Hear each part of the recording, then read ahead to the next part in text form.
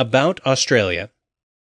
Australia is an extremely ancient landscape, and its indigenous peoples, known as Aboriginal or Torres Strait Islander people, have dwelt there for at least 40,000 years. The geographical size of Australia means that there was, and is, a wide variety of indigenous societies, each with its own customs and language. Approximately 130 indigenous languages remain in use, although Aboriginal people frequently speak a mix of English and their own language.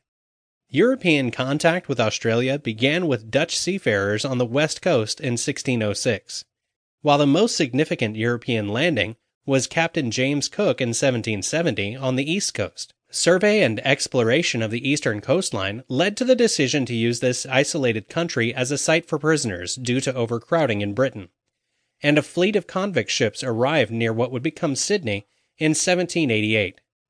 Transportation of convicts continued until 1868, and the conditions for prisoners were notoriously harsh. In the 19th century, settlement of Australia by the British proceeded, in what was then called New Holland, to the tragic detriment of the Aboriginal inhabitants of the land, due to introduced diseases and the often violent actions of the settlers. After over 200 years of devastating colonization, some Aboriginal communities have managed to maintain their traditional lifestyles. Free settlers began to travel from Britain and Ireland in the 19th century, as land was opened up for farming. Gold rushes in Victoria, New South Wales, and Queensland, along with the success of the agricultural industry, brought increasing prosperity, and Australia was often dubbed the Lucky Country. Settlers from other European countries and China also flocked to Australia during this period.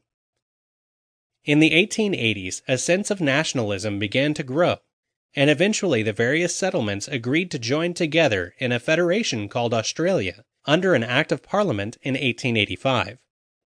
The federal system of states comprises New South Wales, Victoria, Queensland, Tasmania, Western Australia, and the Northern Territory.